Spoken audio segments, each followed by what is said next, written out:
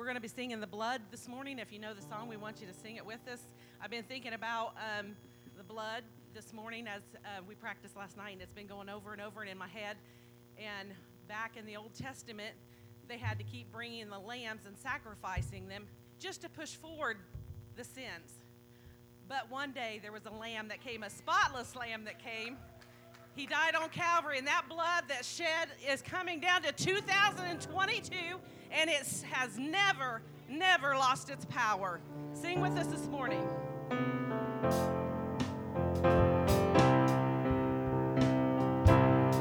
Oh, the blood that Jesus shed for me way back on Calvary.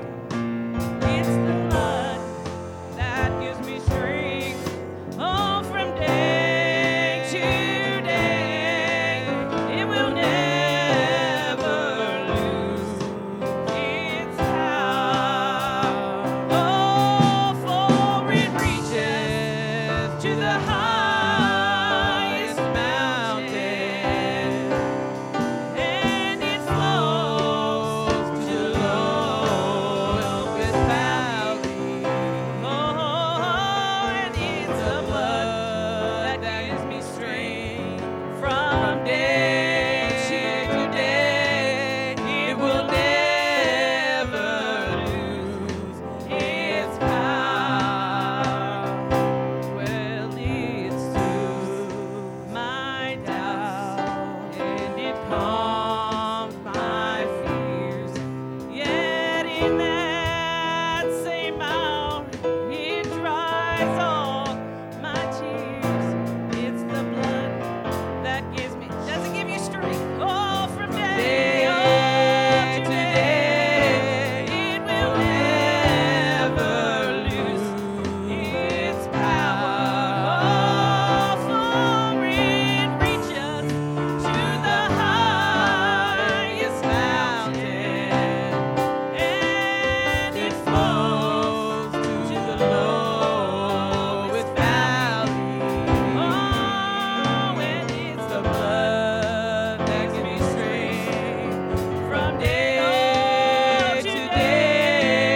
It will never lose its power. If you calm your fears, sing the second verse. It soothes all my doubts, and it calms my fears. Yet in that same hour, it dries all my tears.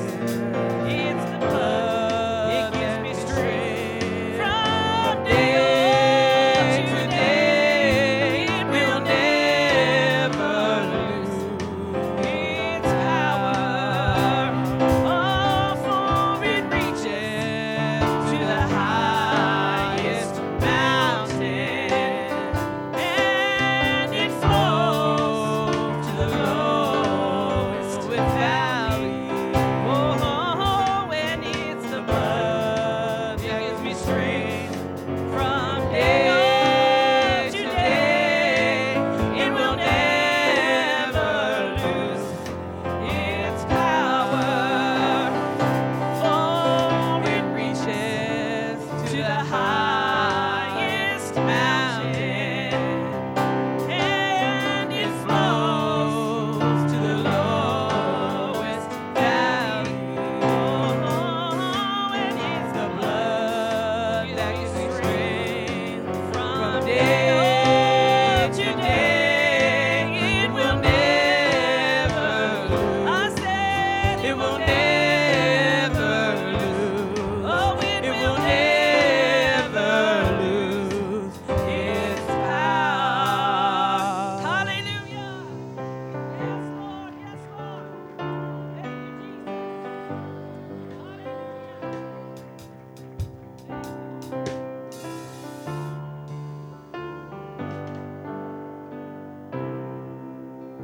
Praise the Lord, everyone.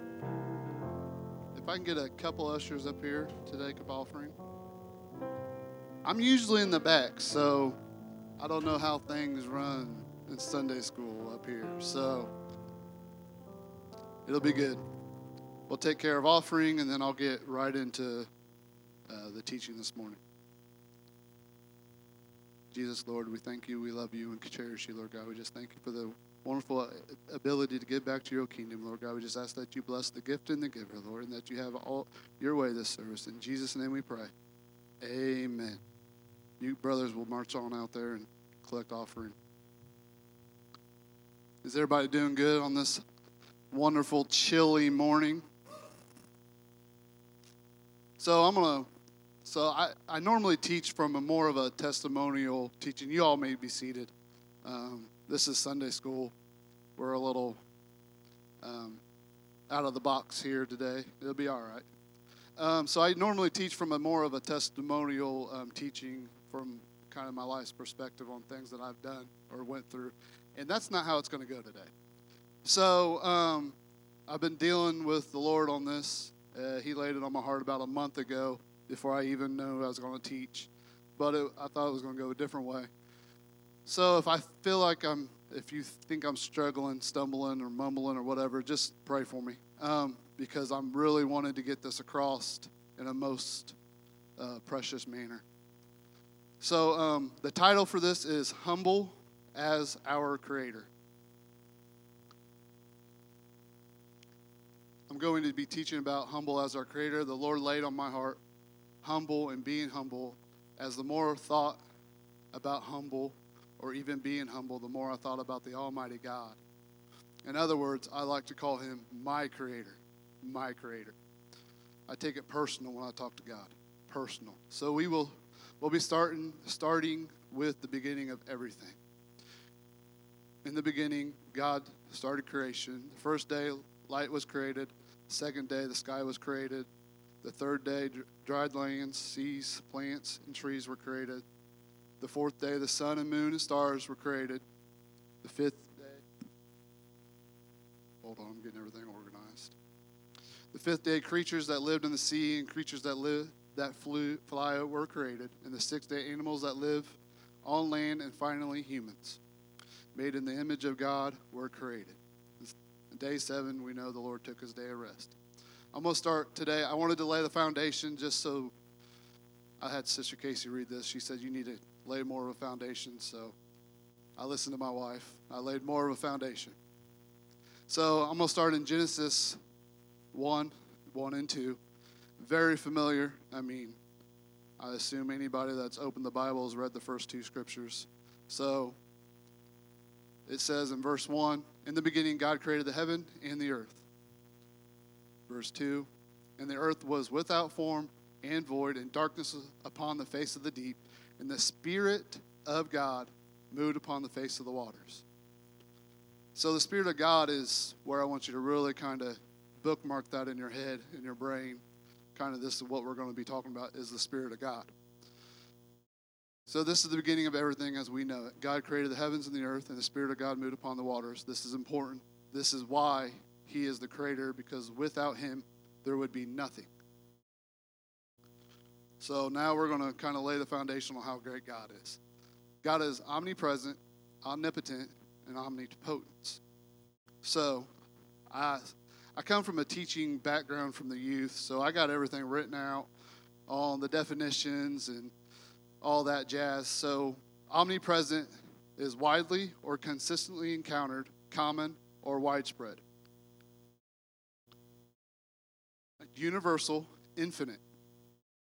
Omnipotent, having unlimited power, able to do anything. All-powerful, almighty, supreme. Invincible, unconquerable. Listen to these words. This is important. This is our God. Omnipotence, the quality of having unlimited or very great power. All-powerfulness, almightiness, supremacy. These are qualities of our Father, our God.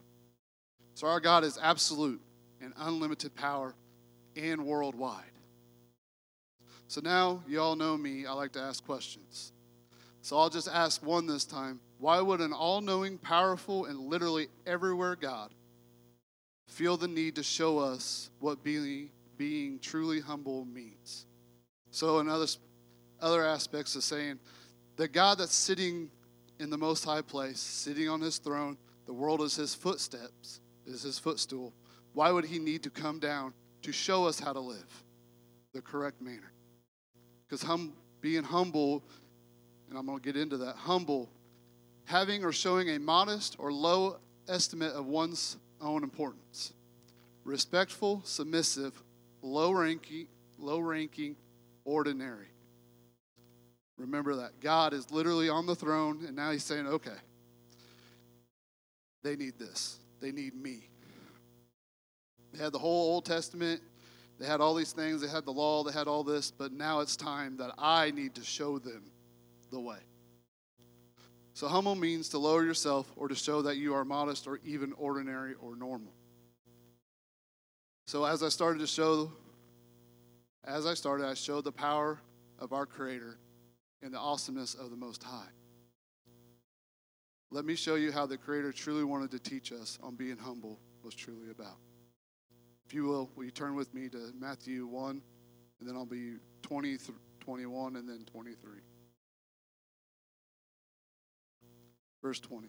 But while he thought on these things, behold, the angel of the Lord appeared unto him in a dream, saying, Joseph, thou son of David, fear not to take unto thee Mary thy wife. For that which is conceived in her is of the Holy Ghost. And she shall bring forth a son, and thou shalt call his name Jesus, for he shall save his people from their sins. Verse 23.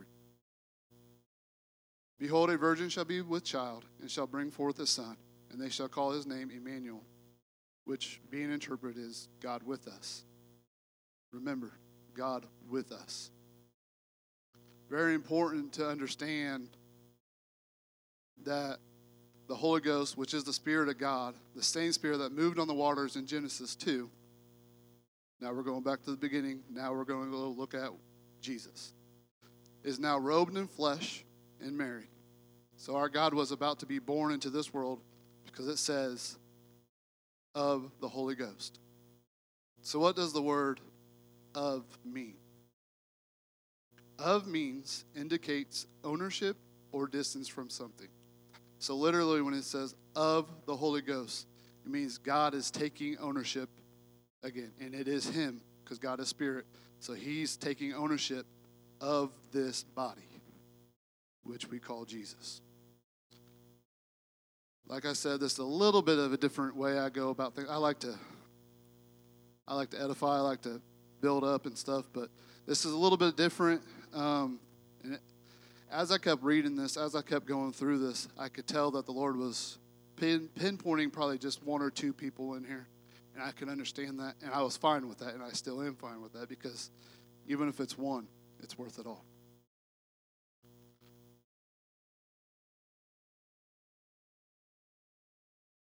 So let me backtrack. Indicate ownership, distance from something is what of means. So if I'm understanding this correctly, God has taken ownership of this vessel, which becomes Jesus. And as this child becomes flesh in the womb, we realize our Creator is going to be flesh as comparable to you and I.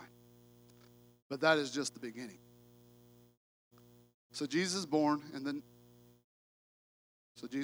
next time we see Jesus, he's 12 years old. So if we go to Luke 2 and 42,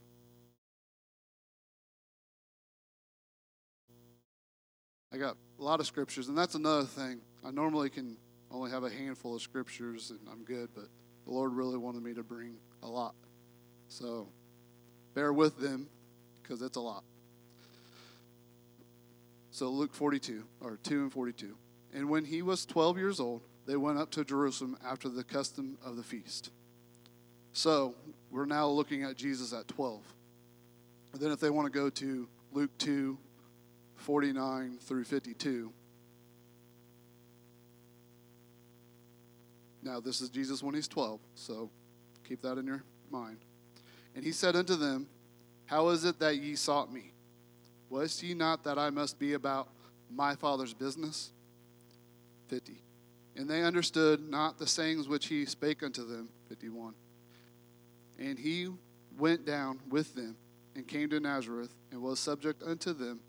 But his mother kept all things, saying in her heart, sayings in her heart. And Jesus increased in wisdom and stature and in favor with God and man. So at first she didn't understand. I mean, you would think God literally being born out of you, you would understand that he's going to be about his Father's business. But she didn't understand in the moment. But as you can tell, and Jesus increased in verse 52, and Jesus increased in wisdom and stature and favor with God and man. So Jesus is building the foundation of how he's going to conquer sin, how he's going to be the Lamb of God for us, the Lamb for us. Because at 12, between, when did he start his ministry? About 30? 30. So roughly 18 years has transpired now, from 12 to 18. Now he's fallen under subjection.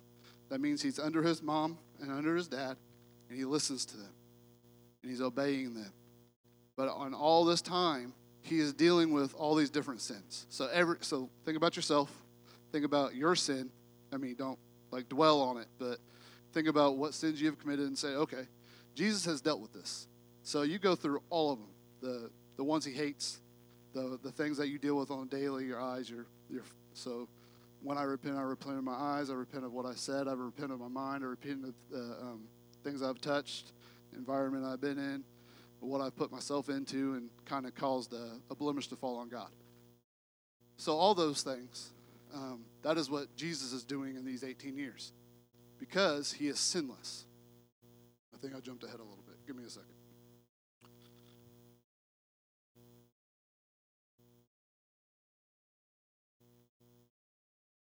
So if we go to Luke 3 and 23, I'm using scripture to show you where I'm at.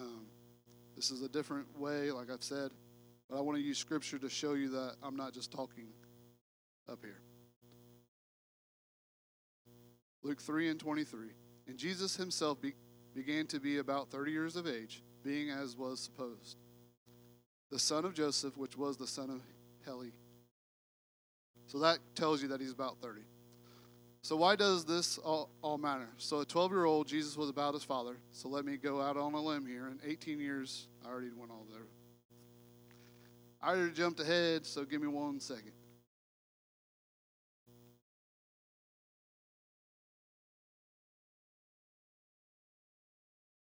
Okay, so how do I know he was without sin? Let's just look in the scriptures. Hebrews 4 and 15.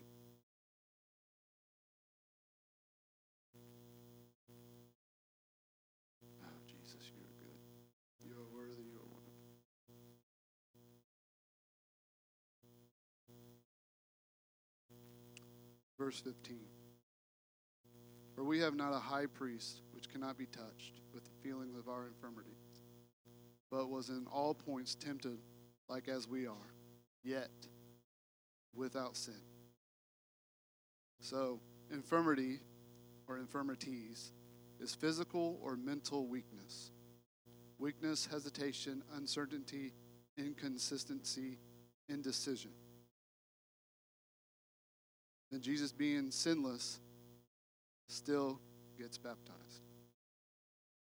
So baptism is very important to God.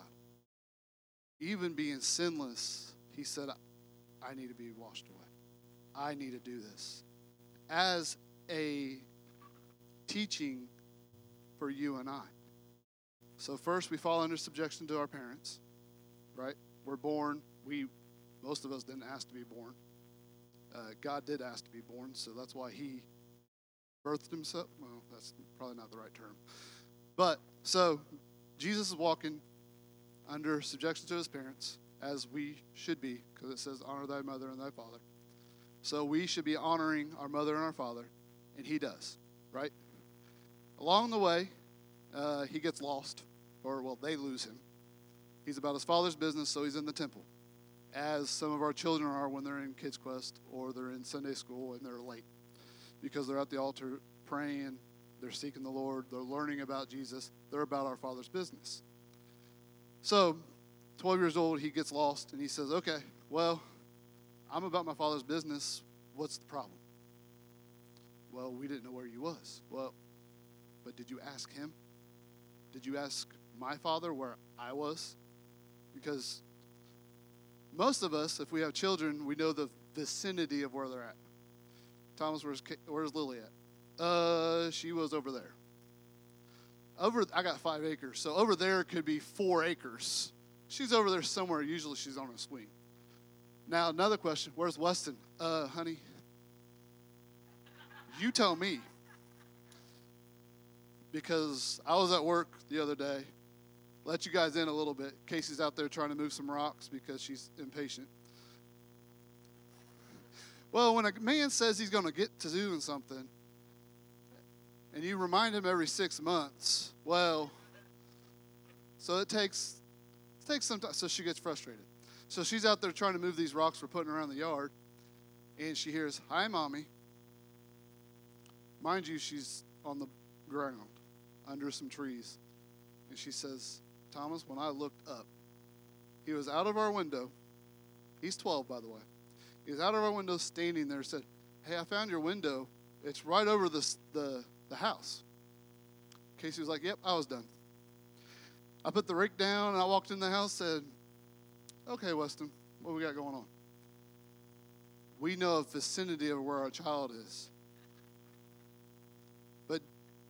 But I say all that, but God knows exactly where you're at. I joke, I have fun, because that's who I am. That's why it comes out this way, because God has fun with us. As my son's on the roof, God is keeping his hand of protection on him. God is saying, okay, well, your child is your child, because I created him this way. Now he's out here on a limb, out here on the roof, and your mom, "I'm going to the house, honey." Okay, well. She calls me, she's like, "You ain't going to believe it." I said, "Well, try me." The same boy fell out of his closet, put a 6-inch gash down his leg. The same boy jumped out of his little playhouse, broke his collarbone. This same boy flipped a dirt or 4-wheeler that he was riding on, broke his arm. Try me. I probably think I understand. Okay. Now, since we got there, I looked at the watch and I told the Lord, I can run. So I'll be honest, I could run through some pages I got 8 pages up here, Bishop. I could run through these. And I was. So I told, meditation of your heart, meditate on the Lord. Hey, Lord, give me something. Okay. So we'll go to Matthew 3 and 14 through 15.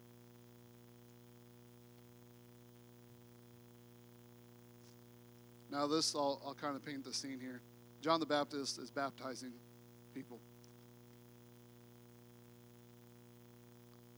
But John forbade him, saying, "I have need to be baptized of thee, and comest thou to me?" So you come to me, but I need to be baptized of you. Right? Verse 15. And Jesus answering said unto him, "Suffer it to be so now, for thus it becometh us to fulfill all righteousness."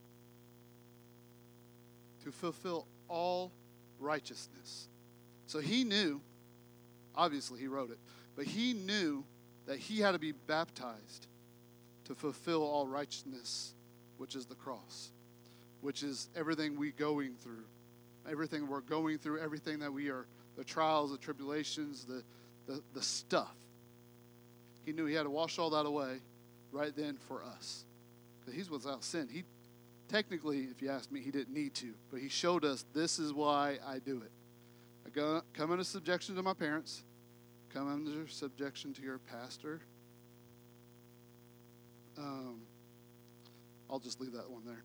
Then you fall, you get in a relationship with the Lord. He's about his Father's business. You fall under subjection to your leadership. And then you hear about baptism. Okay, well, if Jesus was so sinless, then why did he get baptized? To show you that you need to be baptized. Because we were born into sin. And that is what baptism does. It washes away the old you. You come out new, fresh child. That is why it's called being born again, because when you are washed in the water, you come out brand new. that washes away the old you. Step into them new shoes. You might be crawling. You might be Holy Ghost filled blip. You know how it is. The first time you get it, it's the same two little syllables over and over and over and over and over and over. Until the Lord's like, okay, you can speak this word.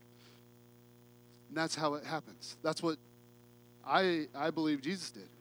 When he was born, he started crawling.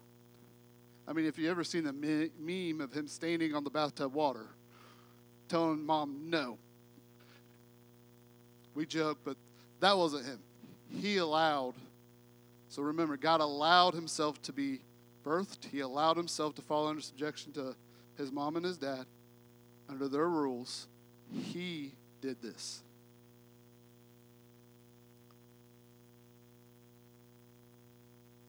Then the same God hangs on a cross and gets crucified for our transgression.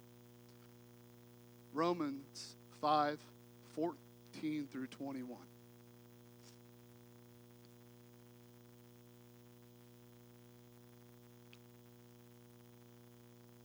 Nevertheless, death reigned from Adam to Moses, even over them that had not sinned, after the similitude of Adam's transgression, who is the figure of him that was to come.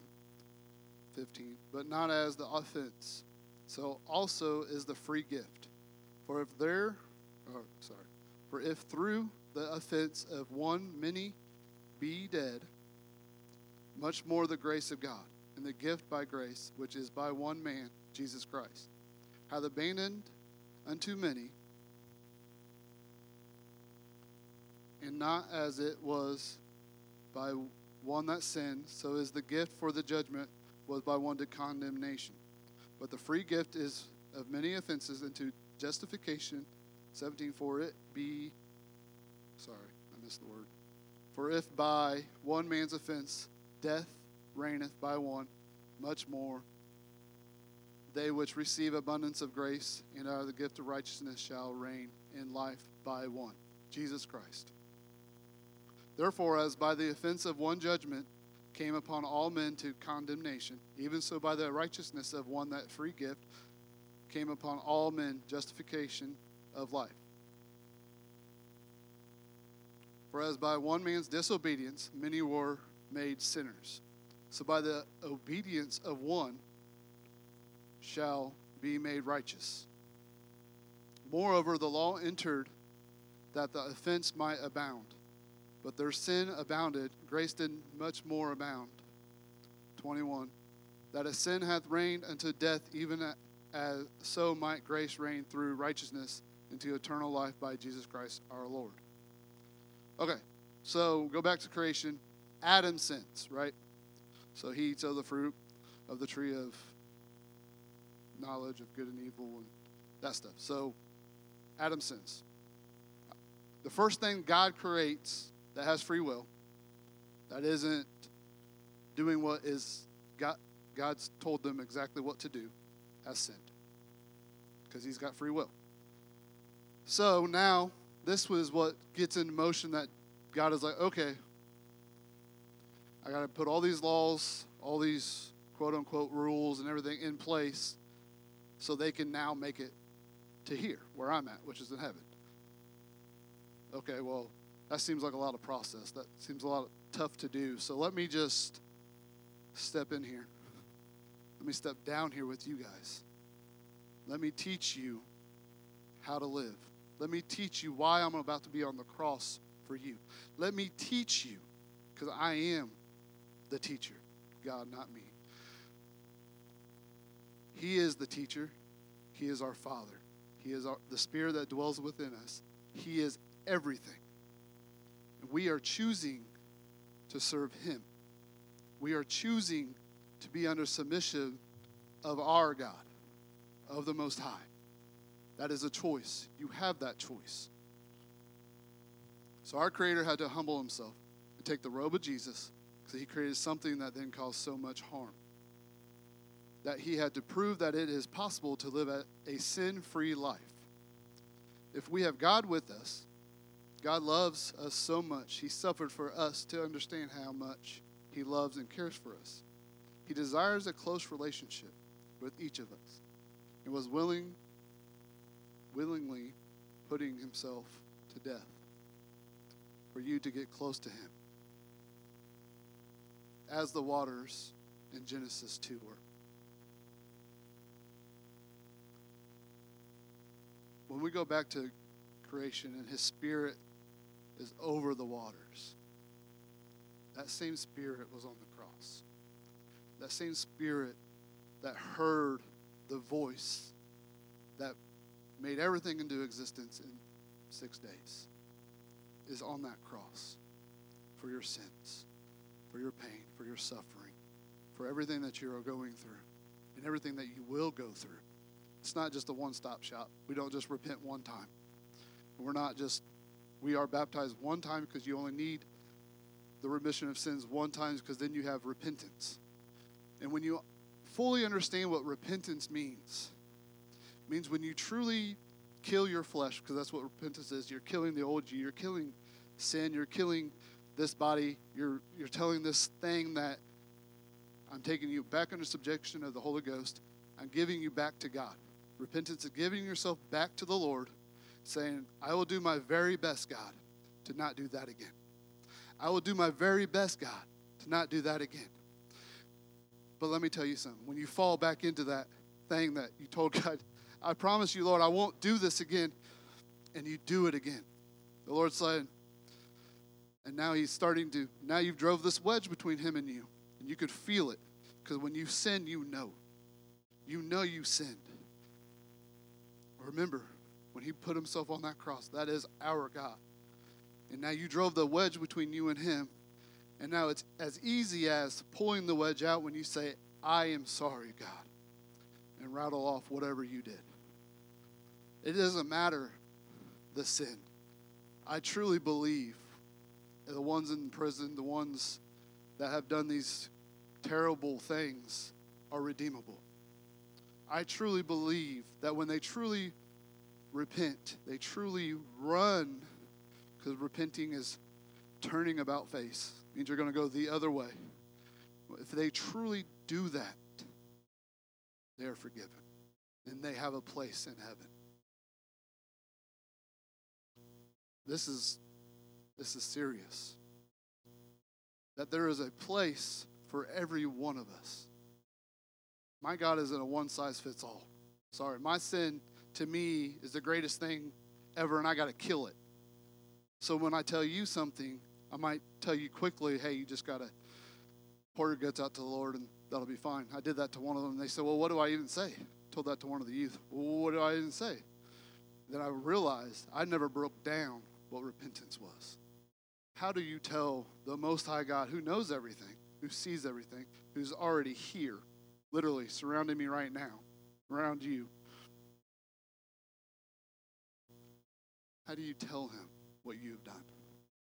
That's what humility does. That's what being humble does. You're saying, Lord, I messed up, because you are perfect. I will close with this final thought. Man, I might hit just on time. It's a good day when you get real close to the time you're supposed to. So this final thought, this is all me. If it goes against what Bishop says, Bishop will fix it later. He'll hit me in the head later. It'll be all right. Yeah, every time. I ran from him earlier. He'd come over there to the elders. He's starting to beat on one of them. I said, I got to go. I'm next. I love my bishop. I love him. I cherish him. I just can't imagine God sending his son to do his dirty work with dying on the cross for our sins. The reason why I can't imagine it, because I look at Abraham, and he took his son up the mountain to sacrifice him to the Lord. But God sent a ram in the thicket for him to sacrifice instead. So I myself would never ask Weston to go die for me. You understand me? Like, I, as a father, would never say, Weston, go die for me, as I sit on my throne doing nothing. We put that image in our head sometimes that God sits up there and does nothing. But I want you to tell you right now, when he's everywhere, he's in everything, he's already here. So I would never tell my son, you go die for me, and I'll live a kosher, pure, lush life. No. So I can only imagine Jesus as God, because of a perfect God would never need his son to die without him dying first. Our God is amazingly humble. He literally stepped. This is where the humility, everything comes out. He steps from the throne to where we are, to live like you and I do. Because to show you from point A to point B of your death, this is how you're supposed to live. And it is difficult at times.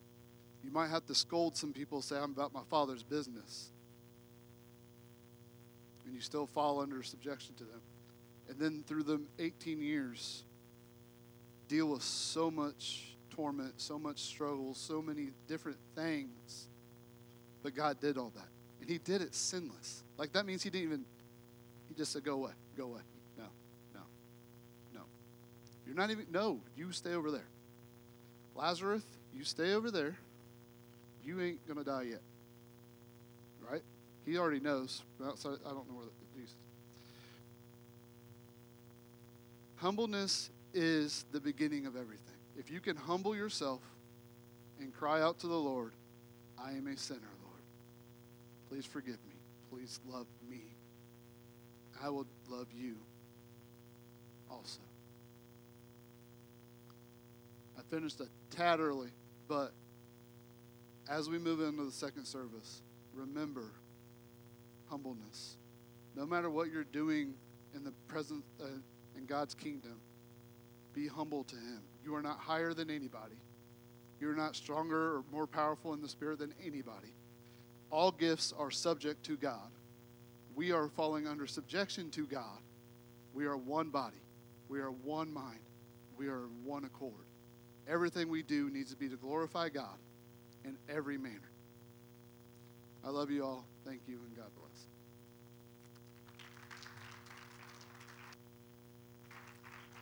Yeah, we got 11:15 service is in 7 minutes. So if you guys need to use the restroom or powder your nose, I don't even know if that's a thing. Love you all. Be friendly. Bye.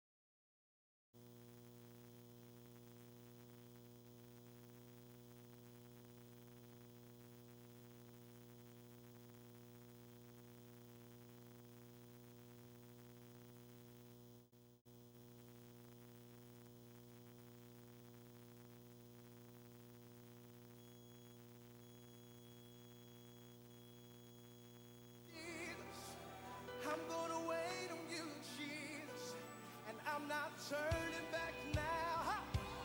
I'm not turning back now. I'm not turning back now. I'm not turning back now. I'm gonna wait on you, Jesus. Wait on you, Jesus. I'm gonna wait on you, Jesus. I'm gonna wait on you, Jesus. I'm gonna wait on you, Jesus.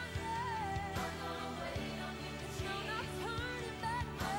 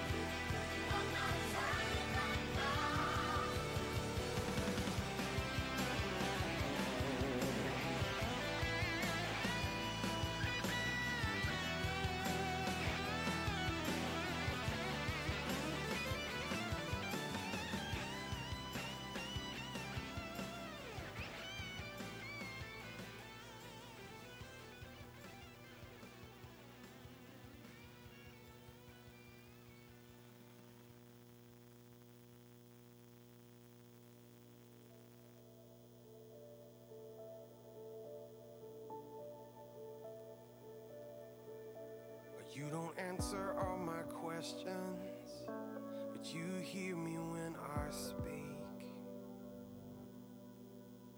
You don't keep my heart from breaking, and when it does, you weep with me.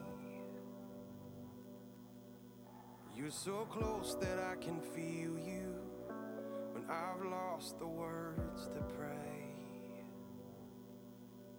And though my eyes have never seen you, I've seen enough to say I know that you are good. I know that you are kind. I know that you are so much more than what I leave behind. I know that I am loved. I know that I am safe. 'Cause even in the fire, to live is Christ, to die is gain. I know that you are good.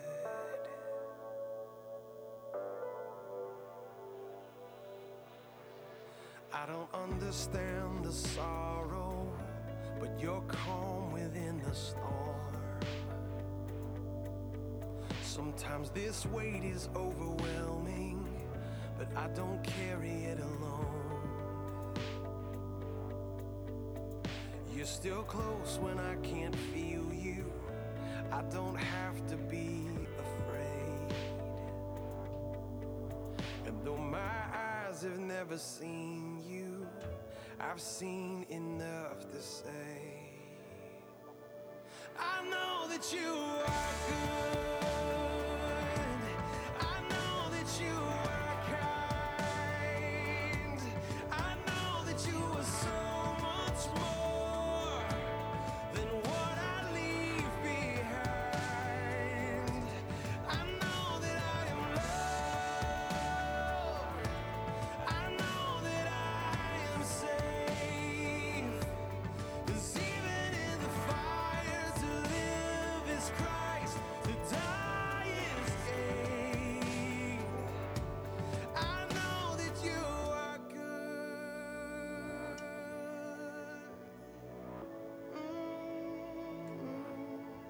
You are good. I know. On my darkest day, from my deepest pain, through it all, my heart will choose to sing your praise. On my darkest day, from my deepest pain, through it all, my heart will choose to sing your praise.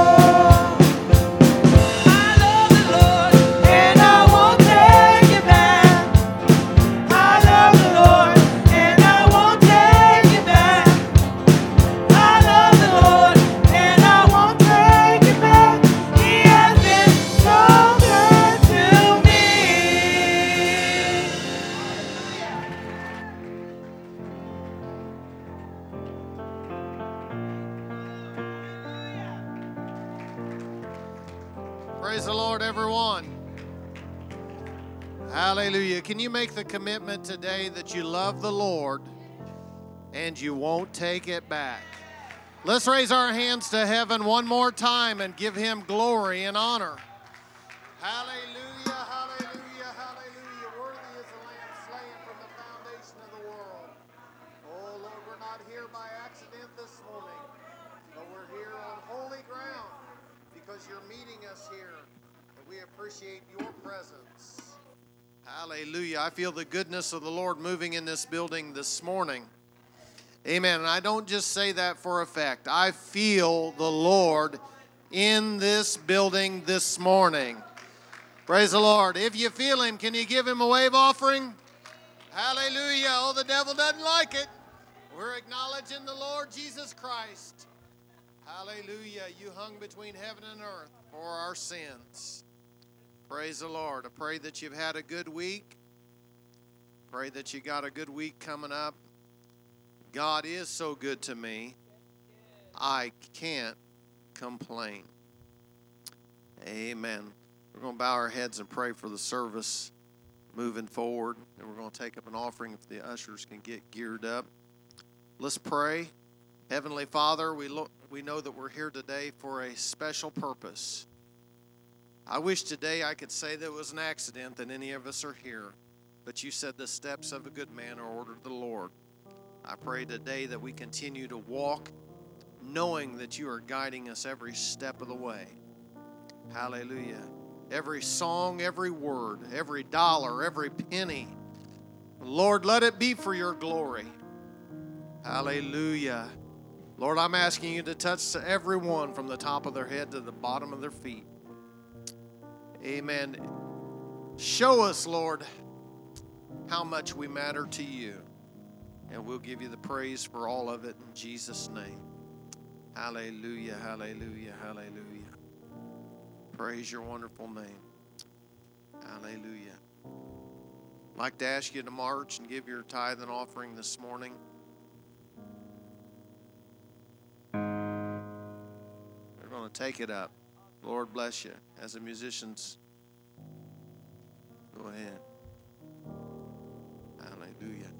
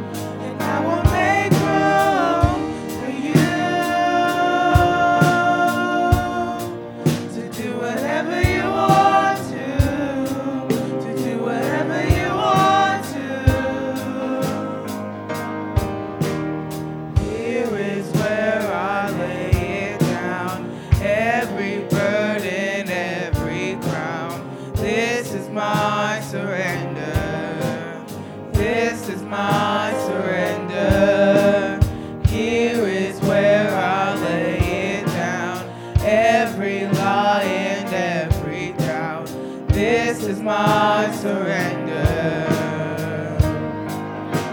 And I will make room for you to do whatever you want to do whatever you want to. And I will make room for you to do whatever you want to do whatever you want to. And I will make room for you to do whatever you want to do whatever you want to. Here is where I lay it down, every burden, every crown. This is my surrender. Think about those words. This is my surrender. Here is where I lay it down, every lie and every doubt. This is my surrender. And I will make room for you to do whatever you want to do whatever you want to. And I will make room for you to do whatever you want to do whatever you want to. Shake up the ground of all my tradition, break down the walls of all my religion. Your way is better. Your way is better. Shake up the ground of all my tradition, break down the walls of all my religion. Your way is better. Your way is better. Shake up the ground of all my tradition, break down the walls of all my religion. Your way is better. Your way is better. I will make room for you to do whatever you want to do whatever you want to. And I will make room for you to do whatever you want to do whatever you want to. Here is where I lay it down. You are all I'm chasing now. This is my surrender.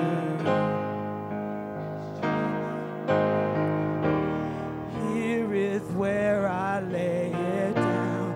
You are all I'm chasing now. This is my surrender. This is my surrender.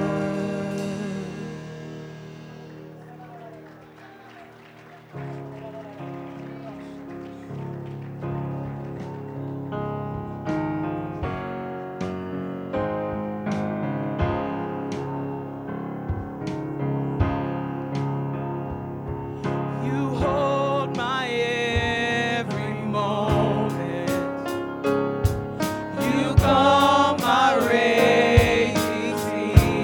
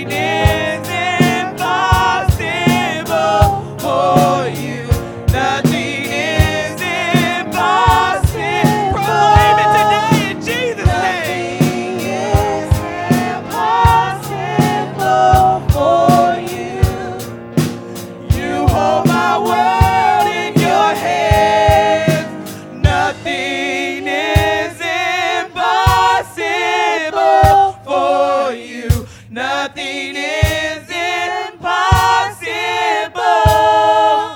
Nothing is impossible for you. You hold my world in your hands.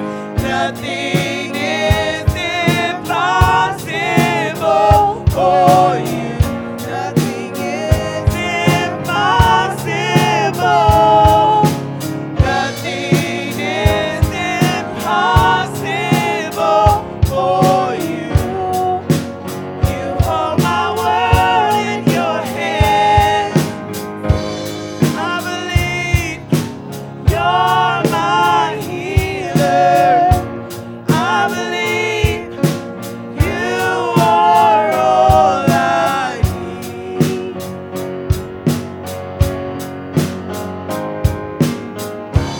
I believe you're my portion. I believe you're more than enough for me. Jesus, you're all I need. Jesus, you're all I need.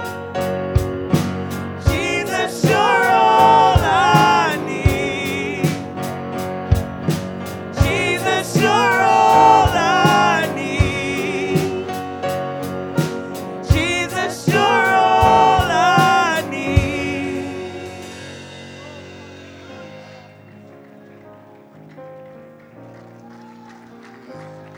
Hallelujah, Lord. We love you, Lord. Is he all that you need? Is he your everlasting Father? We thank you, Lord. We thank you for your sweet presence, Lord. We love you very much. Hallelujah, Lord. As you make your way back to your seats, please. I have the great honor and the great privilege. We've been graduating people back in class. As you guys may or may not know, Sister Casey and I, Sister Casey, will you come up here, please? Sister Casey and I are over the Sunday school now, and we are also the youth leaders. So we have the honor to give out these certificates. Please wait to applaud at the end, please.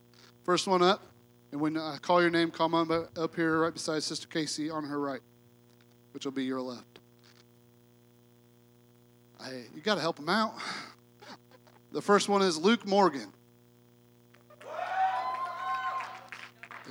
They didn't listen. They didn't listen. The next one's Weston Bailey. These are now in the youth class. So they're now Sister Casey's. A Miracle Parks. Come here. Kingdom Kids class. A Miracle. Kingdom Kids. She's in the preteens class. And then last but not least, we have Kylan Brown. Come on up here. They had cake pops today in class. Everybody got them. So please help us bring them to the next class. Thank you. Hallelujah.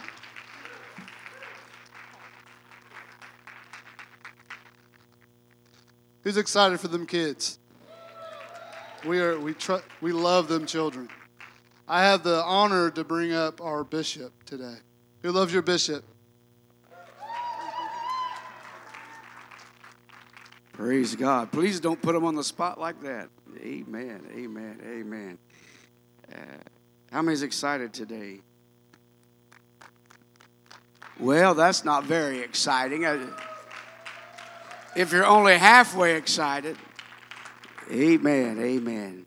How many believe he's able to do exceedingly, abundantly, above all that we can ask or think?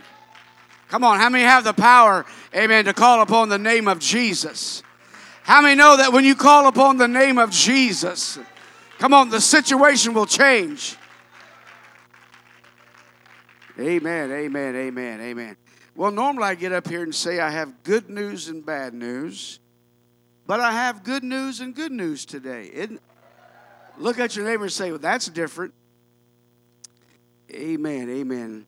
Last week, we got the privilege to baptize Sister Tori Purdue in the precious name of Jesus. Would you come forward?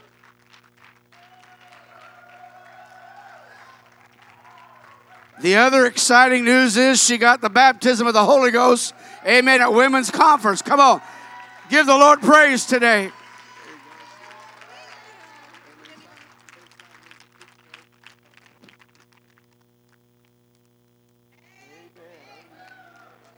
Praise God.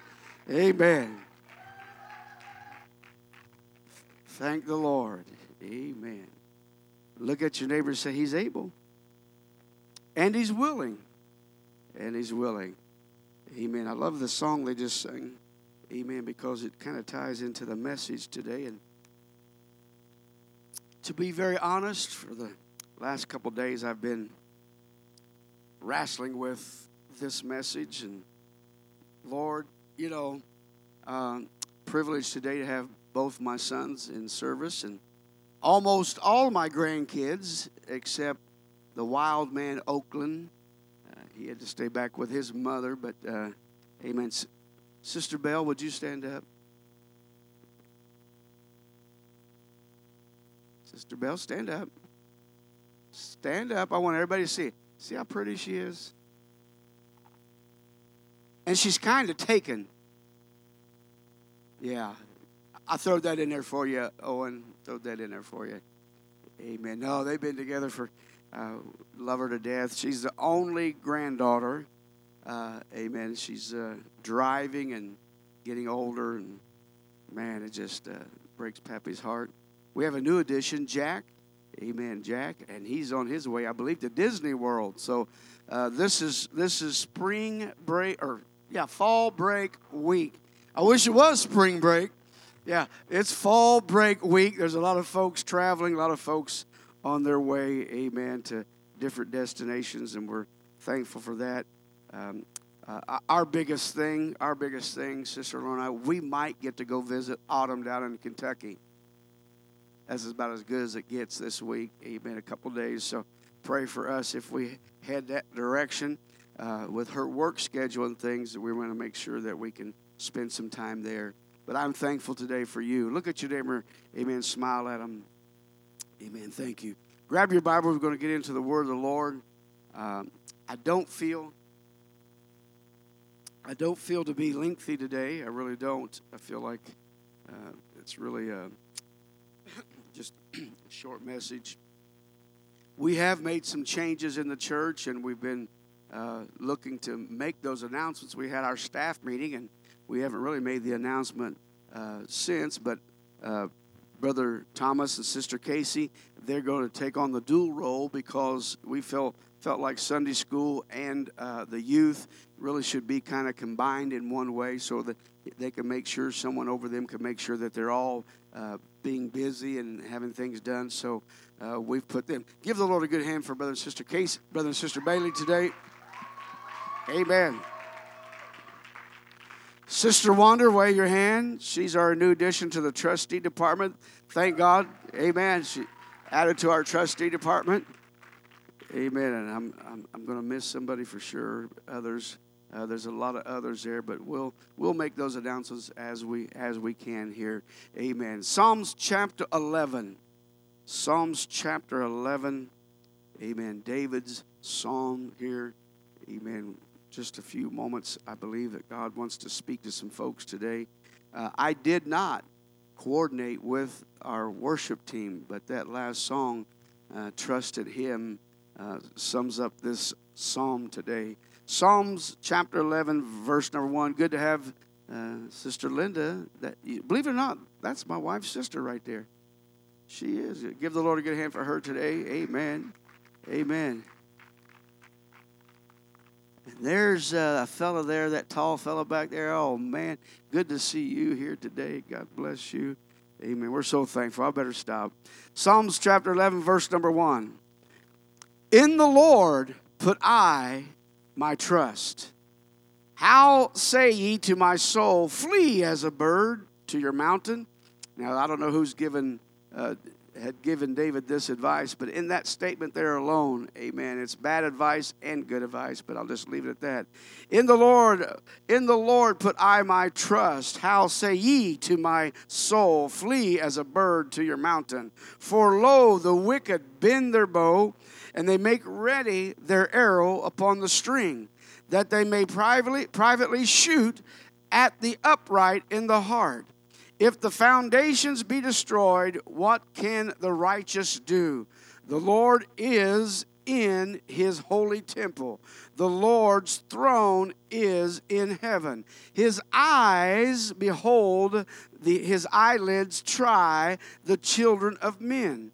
Verse number 5, the Lord trieth the righteousness, but the wicked and him that loveth violence his soul hateth. Upon the wicked he shall rain snares, fire, and brimstone, and a horrible tempest. This shall be the portion of their cup. For the righteous Lord loveth righteousness, his countenance do behold the upright. Going back to verse number 1, if you'll put that back up there, just the very, very first words. I, in the Lord, put I my trust. Somebody say, I'll trust the Lord. Thank you. You could be seated. When you talk about the word trust, I smile because I'm still learning. I've, on occasions over the last 30, 35 years in ministry, have said I trust the Lord, and this church knows my favorite scripture that I use and I've had to lean on is Proverbs chapter 3, verse 5 and 6. Trust in the Lord with all your heart. Lean not to your own understanding. In all your ways acknowledge him. He shall direct your path. But when it comes to trust, trust is an exhaustive subject. Look at your neighbor and say, it is. But trust is common to everyone. How many understand it? It's common to everyone on some basic level of life. Every one of us, in some way, shape, or form, we have to put some kind of trust in something. We have to trust our automobiles. We have to trust at going down the highway, that 18-wheeler just a foot or two next to us. We have to trust getting on an airplane. The Lord meant you to fly, he'd give you wings. Think about it. I mean, trust in a lot of ways. Of course, there's other things about trust, and I believe every person, whether you're a believer or whether you're an unbeliever, everyone, trust has to deal with trust in some way. Some trust in money. Some trust in their material possessions. Some even trust in drugs. And I'm not talking about people on drugs. I'm talking about we that have to take drugs to try to get back to our health back. You follow me? Sometimes we have to put our faith and trust in things. Amen. Power, and even sometimes we put our faith or our trust in people. Look at your neighbor and say, I trust you. I hope you do. But I guess I just want to make sure I emphasize everyone places trust in something. Don't we?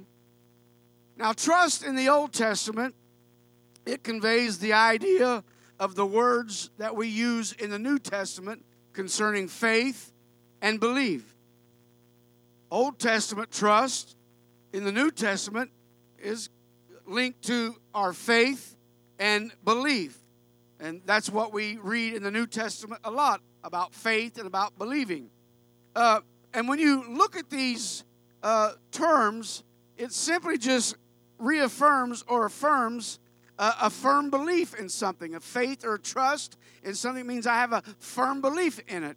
A faith or a trust means I have confidence in it. Know that it's going to work. It's going to be there. David here, he writes in Psalms 11, he says, in the Lord put I my trust. And the thing that stood out to me the most is David made it personal. Because he not only says I, but he says my. He said, I put my trust in God. I put my faith in Him. Amen. I put my faith and my trust. My trust. I trust the Lord. It's easy to say sometimes until you have a hard battle, until we don't know what's going on. Come on. But I believe all of us have to put our faith and trust in something. So truthfully, it's not whether a person will have trust, but it's the question is simply this: in what or in whom will we place our trust? I don't just give my trust to anybody or anything. In fact, the older I get, the less I trust. Come on, you hear what I'm saying? Sometimes in our life's experience, we get burnt or we get used or we make bad choices, and whether it's our finances, our material possessions, or somebody else, we kind of get that experience where our trust may diminish. But one thing when it comes to God, our trust should increase. The more we see the things unfolding in our generation right now, amen, the more we see the darkness, amen, that seems to be overshadowing our great United States of America. You know what? We should put our faith and trust in God, amen, not just on a dollar bill, not just on our coins, but our faith and trust in God should rise. Because His Word is coming true. But it's in what or whom we put that trust. It should be in the Lord. Now, today I really want to emphasize, I want to point out, trusting God is paramount to our salvation. There's just so much distrust in the world today that it's affecting salvation. Come on. What keeps people from church? What keeps people from serving the Lord? Come on. Could it be you or I? Could it be something that's going on in the world? I don't know. But I have found out when things go on in the world, people feel something. Usually they get to the church. Because even people that don't believe or don't know much about the Word of God, they feel something in this world and say, something's happening. Something's taking place. But I believe trusting God is paramount to our salvation, because trusting God must precede, get this, must come before salvation. I've got to believe in the Lord. I've got to believe in the message before I can receive it. We got to hear it. We got to have faith in it. Come on, how we view God, how we trust God determines, amen, how close to God we're going to get.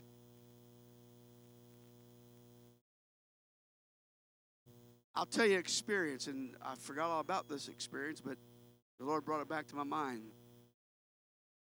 When I first started serving the Lord, we used to have some doozies. Back in the day, I think you've heard my wife testify. We had a sister in the church. And when she starts that, you look out, because it's getting ready. It's happening. Church will break out. It just sounds silly, don't it? But I remember one of the greatest experiences I had in the Holy Ghost, where I cut me a shine. I took off down the altar. Woo! Man, I felt like I could whip the devil if he would step out in front of me. But I also learned by experience right after that, while I was in that moment, I could whip. But after that, He shows up and wears me out. Went through a battle. Horrible. And I'm saying that to say this. Sometimes when we experience something, it affects what's going to come or what could come. Because now listen to me close. Now, when I would feel that experience come upon me, my mind would go to, look out. I think I'll wait. I think I'll hold back. Because in our mind, and what we experience, we withhold that trust. Come on, God bless, God's doing something, amen, but something in our mind says, listen, I remember the experience, and so now my faith and my trust and my belief now has been altered. Oh, I feel like the Lord's speaking to the church today. Come on, not just unbelievers, but to the church. We've got to get back to where we trust the Lord with all of our heart. And lean not to my own. I don't know how some things worked out. I don't know why God has to go all the way around, amen, to get my attention. Maybe it's just me. Look at your neighbor and say, it is. It is. Because faith in God must be accompanied by our faith response. God will pour you out a blessing.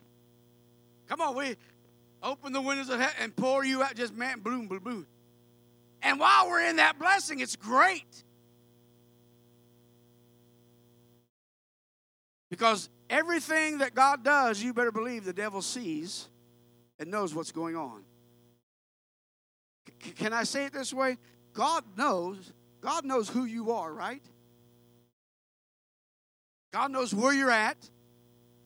God knows the end from the beginning. And if God knows that, sometimes we've got to also realize the enemy sees that God loves you and wants to bless you what appears to be maybe more than somebody else. I mean, in my blessing in the church, I felt good, and I don't know what everybody else was doing. It didn't matter at the time. But then after the after experience, amen, guess what? It tried to hinder. That's why when the Holy Ghost is poured out, it's by the tongue. It's by the tongue. It's taking control. Amen. It's allowing the control of our tongue. Amen. The Lord, the Spirit to move and minister as the Spirit gives the utterance. Because we're taught to control. We're taught to keep in control. And we're taught, it don't sound right. It sounds different. Of course it does. And of course it should. Think about it. Ephesians chapter 2, verse 8. For by grace are you saved. What saved means? It means delivered. For by grace are you delivered. How? Through faith, and not of ourselves. I've been delivered, not anything that I do. Come on, what we feel here today is not anything that we do. We just allow the Spirit of God to have His way. Those that do. Come on, I don't care who you're next to. I don't care who's in service. Amen. You've got to come with the mind that I'm going to worship the Lord. I'm going to worship the Creator. I'm going to worship Him. It doesn't matter. Why? Because I'm giving to Him my worship. What I believe He's worth and worthy of. Because He has been good to me. He has been. So we're saved by grace. Why? How? Through faith. Faith means I've got to trust. I've got to believe. I've got to know that God's doing what He's supposed to do, and we've got to allow Him to do it. Salvation is by grace. How? Through faith, through trust. If you don't trust the Lord, if you don't trust the message, if you don't trust the preaching, if you don't trust, guess what? You're in trouble. Even though it's a gift. Even though the Scripture tells us in the last days, saith the Lord, I'll pour out my Spirit upon all. It's happening. Many are allowing it. Many are not.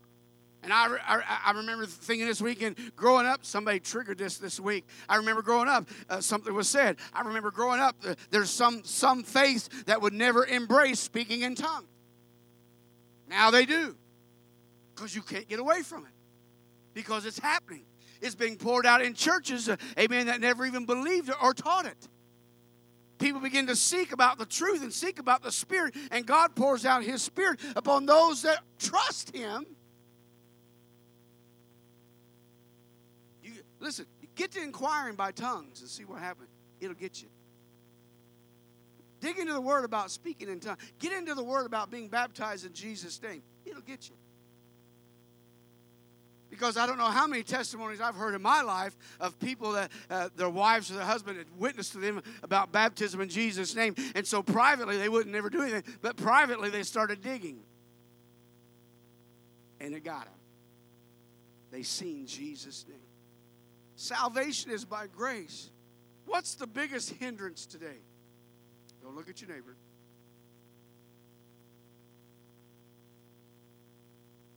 You see, you have to test to see if people's listening. What's the biggest hindrance today? Human nature. It is. It's the biggest hindrance today. Human nature. Why? Because human nature makes it hard for a person to trust in something they cannot see. It's our human nature not to trust certain things because I can't see it, I can't control it, I can't reason it. Oh, I feel the Holy Ghost. Come on, just because you can't feel something doesn't mean that there's not something there. How many believe right now there's spirits, right now there's angels encamped around about us right now? How many, you don't see them, but how many really believe it? How many believe that God does love you enough that He's right? I'll never leave you nor forsake. He's right here. We say it, but He's right there. Because if you're like me, our human nature says, oh, I see the problem. That's all I see is the problem. You see, I don't see the solution because it may be a godly solution. All I see is the problem. All I see is the hindrance. Human nature. Trust in the Lord with all your heart. Lean not to your own understanding. If you're, listen, I feel like today the Lord's trying to really let some people know, not just one, some people know, if you're trying to figure it out yourself, stop. If you're trying to reason it out, stop. Trust the Lord with all your heart. Put your trust in the Lord and watch what He'll do. Ooh, I feel that. Come on, lift your hand all over. I feel that. Come on, somebody receive that right now. If you'll trust the Lord, come on, if you'll trust the Lord, doesn't He say He'll give us our heart's desires? Doesn't He say that ask and it shall be given? Come on, knock, seek. Hallelujah. Come on. Human nature gets us because we can't see things happening like we want them to happen. That's why trust is faith. Hebrews 11:6, you know, they call it the faith chapter, Hebrews 11, verse 6. But without faith, now say it with me, without faith, without trust, without faith, without trust, it's impossible to please Him. Who's Him? The Lord. It's impossible. Listen to what the Lord's saying. It's impossible to please Him if we don't trust Him, if we don't have faith. Oh, listen, this is to the preachers. This is to every one of us. It doesn't matter whether we're believers or unbelievers. It doesn't matter what we've gone through or going through. If we can't learn to trust the Lord, trust Him, guess what? It's impossible to please Him. And I'm going to ask you a stupid question. How many want to please the Lord? I believe we do. I believe we do. But if we're not careful, human nature will get us to the place to where we're not pleasing to God because we're not putting our faith and trust in Him. Without faith, it's impossible to please Him, the Lord. For he that cometh to God must believe, must trust that He is.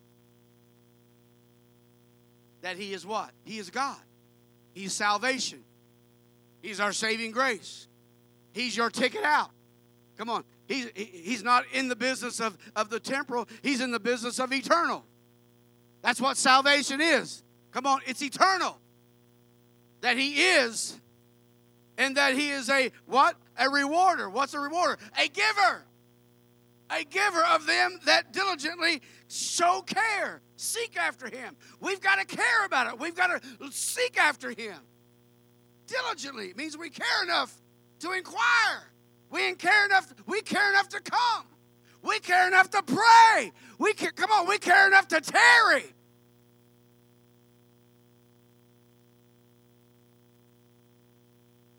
Lord, show me how to weave this together. Acts chapter 2, verse 36. Not long. Acts chapter 2, verse 36. A point I want to point out. We know what just took place. We know what took place here prior to this. The Lord was crucified. And now every nation, every tongue that was available were present. And there were things unfolding. But look what Peter says. Now, again, trust. Our trust. Verse 36. Therefore, let all the house of Israel know assuredly that God hath made that same Jesus, whom you have crucified, both Lord and Christ. Pretty powerful words right there from the preacher. But notice, because trust kicks in. Verse 37. Now when they heard this,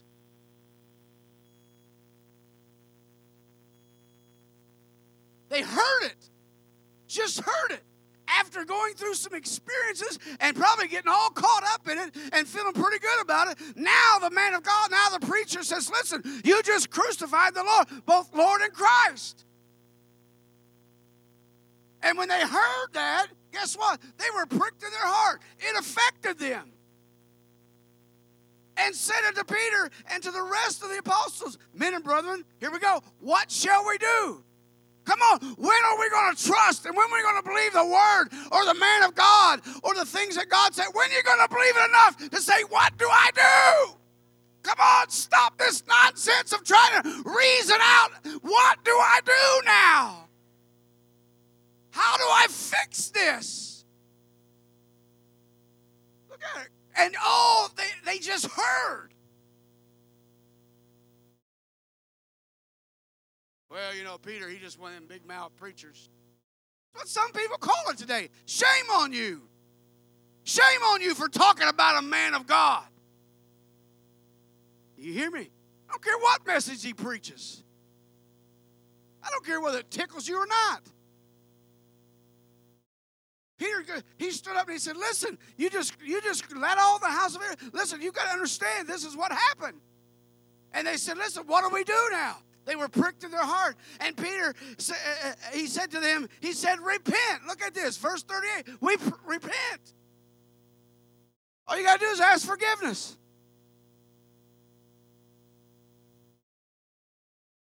You see, we hear that all the time. I don't need to have some preacher. I don't need to have somebody telling me what to do. Yes, you do. Yes, you do. Not because I say it, because it's in the book. I want to show you here at the end. Yes, you do. You need to hear the message. They needed to hear the message. Look at it. They needed to hear the message, or they would have never changed. Would have never addressed it. Peter said, repent, be baptized, every one of you. Hey, I'm just along for the ride. Usually what happens is, I'm not in that. He said, every one of you in the name of Jesus Christ for the remission of sins, you shall receive the gift of the Holy Ghost. For the promise is unto you, to your children, and to all that are far off, even as many as the Lord our God shall call. That's wonderful. That's great if you believe it. Maybe this is why our children today is not being affected. Now here's the key. Verse 41. Or let me do verse 40 first. And with many other words did he testify and exhort. You see, stop. We don't have to call everything preaching. Peter just testified and exhorted. Come on. Oh, I could get on some things right now. I have the right to exhort. The Word of God. You got the right to testify. Look at this. He said, with many other words, saying, save yourself from this untoward, from this crooked generation. Now put up verse 41. Here's the key. Matter of fact, go ahead and come to the music. Here's the key. Then they that, what? Gladly received his word were baptized. Didn't say everybody. Didn't say everybody. Didn't say everybody. They that gladly received his word were baptized. And guess what? That same day they were added, what? 3,000 souls. Faith and trust means that when the Word of God is expounded, you see, because they didn't have the resources to go back and check what Peter was saying here, because this is fresh. You follow me? You see, now we got the Bible. We can go back. We can thread everything through. We've got history and we've got things, amen. We can even Google it now, amen, and find out some things. But the bottom line is when they heard it, they had to decide whether they believed it. And see, when you decide that you believe something, what do? You put your faith and trust in it. What do? You save yourself. What do you mean, preacher? You do it. Come on, it's not a matter of should I be baptized? You should be baptized. You should fall at an altar and repent, ask God to forgive you. He'll forgive you. And then the act of faith, you get up and you get baptized in the precious name of Jesus Christ. Why? Because it's His blood that redeemed you in the first place. Look at it. They heard. When they gladly received. Look what actually takes place here. When they heard, they asked, what do? Peter told them, repent, be baptized. That's what you do. Well, I'll wait till next Sunday. I'll wait till a convenient time. We don't have the promise of tomorrow. I've been talking to the Lord about that. We've been given a set of time. What is it that I'm supposed to accomplish in my time set? Whatever time that's been given. Come on, we need to ask God this maybe more often.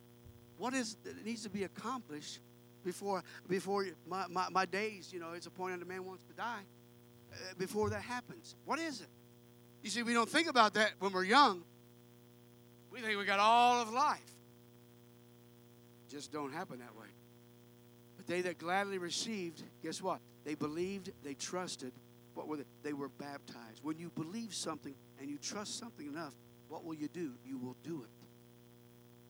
And up to the Lord.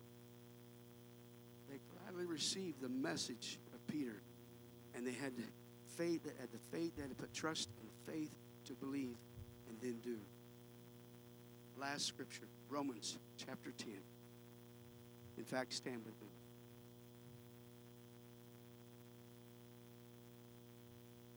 We say this, and we say this. Does it ever really matter to some today? Look at this. Romans chapter 10, verse number 13. I'm cutting it short. For whosoever shall call on the name of the Lord shall be delivered. You got to believe first.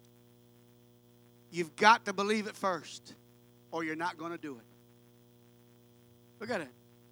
How then, verse 14, here's the question. And some of you need to hear this really from the Lord today. This ain't Brother Perdue. This is the Lord trying to reach some folks. How then shall they call on Him in whom they have not believed? You can't say you believe in Jesus Christ if you believe enough, you'll do it. If you believe enough, you'll trust it. If you believe enough, you'll be baptized. When they gladly received the word, they did. How then shall they call on Him in whom they have not believed? How? Because if you don't believe it, you're not going to do it. How shall they believe in Him of whom they have not heard? How shall they hear? Hear this. I don't have to send my own flag. You didn't call me, God did. Amen. I don't answer to people, I answer to God. Oh, Lord, I know that's some different theology for some of y'all. You answer to God. He calls. How? How should they hear without a preacher? Can I toot my own horn for just a second? Give the Lord a good hand for me.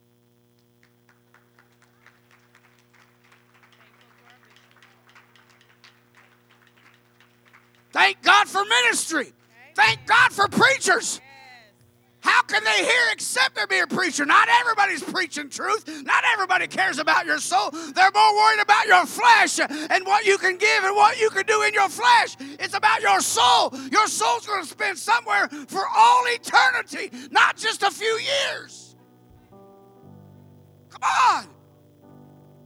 We get mad at the preacher because he tells us the truth, because it's about your soul. Stop patting each other on the back and say, oh, we're all right. We're not. Amen.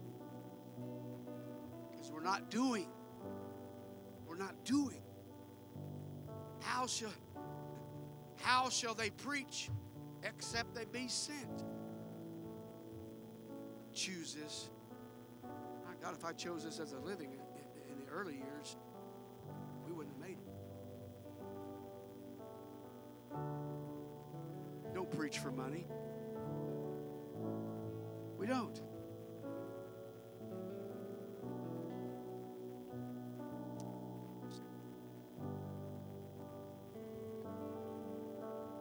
Because it was written, how beautiful are the feet of them that preach the gospel of peace and bring glad tidings of good things.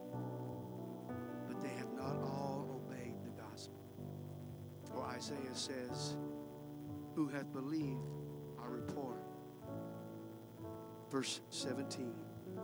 So then faith, trust, believing, faith comes by hearing, and hearing by the word of God. Would you lay a hand on your heart all over this house today? Come on, I'm telling you, God is speaking to you. He is speaking to you. How shall they call on him in whom they have not believed? You haven't trust, guess what? Your actions say you don't trust because you haven't done. Because if you believe that, you'll do it. Come on, cut through all the chase. Well, I'm trying to get my life. No, you don't get your life.